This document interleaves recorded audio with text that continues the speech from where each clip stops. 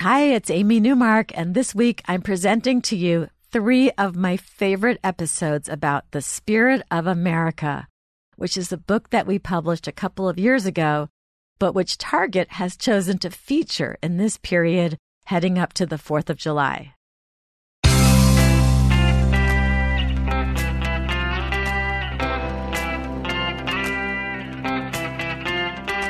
Changing your life one story at a time. This is the Chicken Soup for the Soul podcast with Editor-in-Chief Amy Newmark.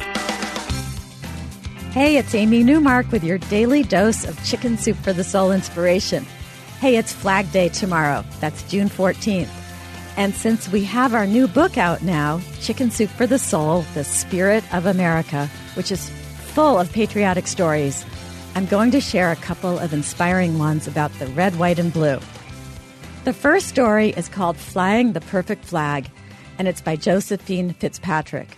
Josephine had a common complaint, and in fact, I heard this from my mother recently, too. She was having a hard time buying a flag made in the USA. Now, our books, by the way, are 100% made in the USA, just in case you were wondering. So Josephine's American flag was faded and frayed, and it was definitely time to get a new one. And she wanted a high-quality flag that wouldn't fade in the hot Southern California sun where she lived, and one that would have enough oomph to it, enough heft to it, to flap gracefully in the wind. And most of all, she wanted an American flag that was actually made in America. She looked everywhere, and finally she found the right flag just before the 4th of July. It was at one of those big warehouse kind of stores, and she was in a very, very long line at the cash registers, thinking that maybe she would just give up and leave, when a man said, "Let me pay for that." And Josephine said no, rather forcefully, because she couldn't figure out why this man would buy her flag for her. It seemed weird. But the man kept asking, and she kept wondering, was this some kind of setup? Why would this man buy her flag for her? But she was boxed in by all the other shopping carts in the lines, and she couldn't get away from the man. And then he explained that he was a veteran of the first Iraq War, and it made him happy to see someone flying the flag. He really wanted to buy the flag for her. Now she got it, and she gave this veteran a big hug. And she told him that she came from a military family, too. Her father, her husband, and her 3 brothers had all served. And in fact, one of her brothers had died in North Vietnam. She told the veteran that she would be honored to fly a flag that he bought for her. And Josephine says that indeed she found the perfect American flag. Now, here's another great story about the red, white, and blue in honor of Flag Day. And it's about a very well-made flag that had definite staying power. This story is called Old Glory Flies Again, and it's about how a community came together in central Oklahoma in May 2013 after it was struck by several rounds of monster tornadoes.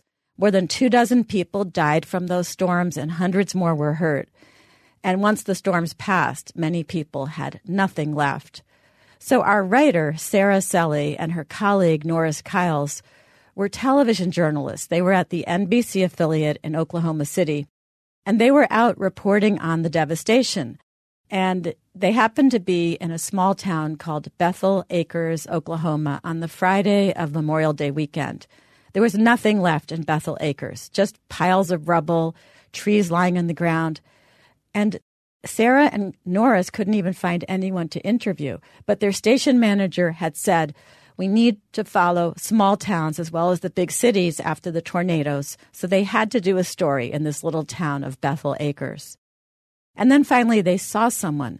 They saw a man dressed in U.S. Air Force battle dress uniform, and his name was Alan Birch. Alan was sweaty, he was tired, but he was determined. He was clutching an American flag to his chest. It was folded the correct way, and he was looking for a place to hang it. He had found the flag wrapped around what remained of a tree, and despite the massive winds that the flag had endured, it only had a few small holes in it. Now Sarah and Norris had a great news story.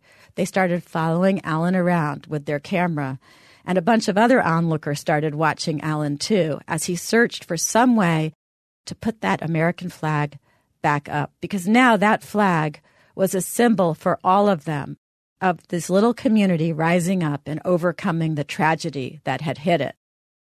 There was a team of volunteers there from Bread of Life humanitarian effort. They came from Paducah, Kentucky, and they came to Alan's aid too.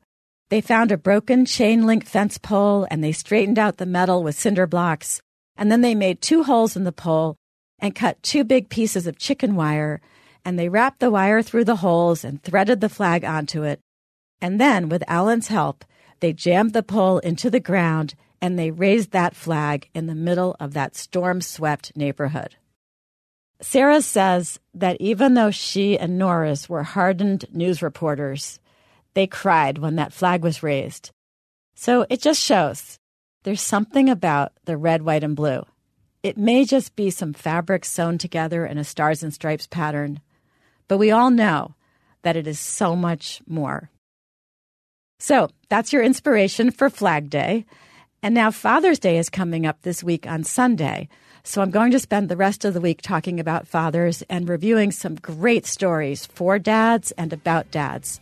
Starting tomorrow with a couple of stories about the importance of dads as role models for their kids. I'm Amy Newmark. Thank you for listening to the Chicken Soup for the Soul podcast today. If you want to learn more about our patriotic new book, Chicken Soup for the Soul, The Spirit of America, please go to our website, chickensoup.com.